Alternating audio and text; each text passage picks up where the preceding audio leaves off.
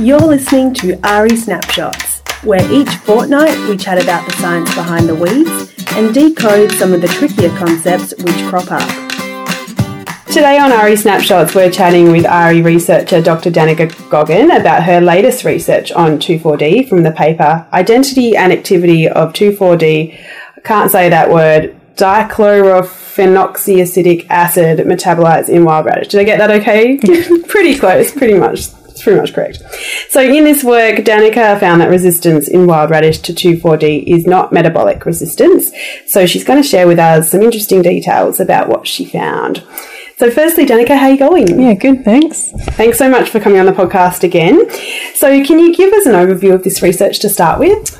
Well, one of the first things you look for when you're starting on a herbicide resistance exploration is metabolic resistance. So I did all the radio-labelled 2,4-D studies, and I found that 2,4-D was being metabolised in wild radish, and the very first experiment I did, it looked like there was a difference between susceptible and resistant, so I got excited, but then when I repeated it, I found that actually there was no difference. Damn.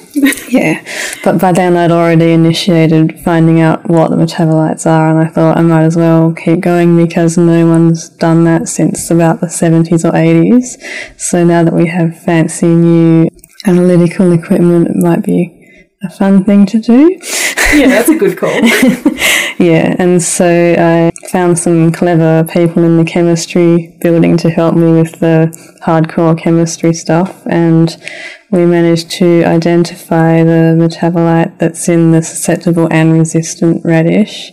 But unfortunately for us, it was one of the boringest ones you could possibly find. So it's just the plant sticks a glucose molecule onto the side chain of 2,4-D. So that's what we found in the S and the R. So can you explain in a little bit more detail what that actually means, like how that works? Well, the 2,4-D goes into the cell, and then there's these enzymes in the plant called glucosyl transferases, and what they do is stick glucose molecules onto things.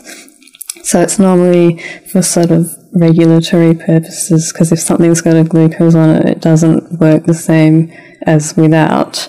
And so when the glucose gets stuck on the 2,4-D, it's probably not as active at that time, but the plant is also capable of just snipping it off again, and then it becomes active 2,4-D again. So it's probably just cycling round in the cell. Okay, so Danica, if it's not metabolic resistance, what is going on then? Well, that's the million-dollar question, because we've sort of ruled out all the obvious things now, and we're trying to find out what's less obvious, but everything that I kind of find out in one population doesn't match up with all the other resistant populations, so it's like they're all doing something a little bit different. Yeah, so it's probably to do with how the plant recognises the 2,4-D and then responds to it with its different kinds of gene expression and stress response and that sort of thing. So, yeah, it's still not an answered question. Yeah, it sounds like it's a tricky little number. So, yeah, you're still obviously doing work on this to confirm exactly what's going on. So you kind of mentioned a little bit there about what you think might be going on, but can you give us a little bit more information about the continued work that you're doing in this area?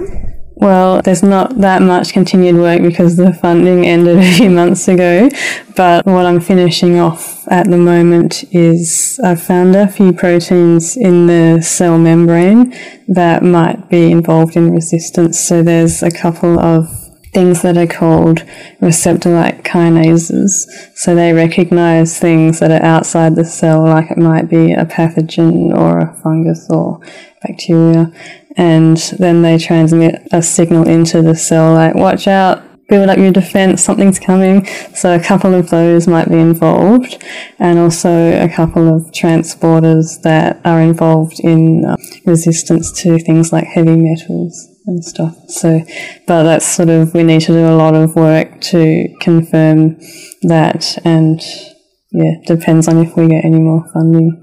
Fingers crossed. And it would be amazing if it did turn out to be one of those things that you're looking into. Yeah. Well, thank you so much, Danica. You can find a link to Danica's paper on the RE website, and you can also read RE Insight, which is on this paper too. So we'll put all these links on the podcast page. But thank you so much for sharing that interesting information about 2,4-D resistance in wild radish with us. No worries.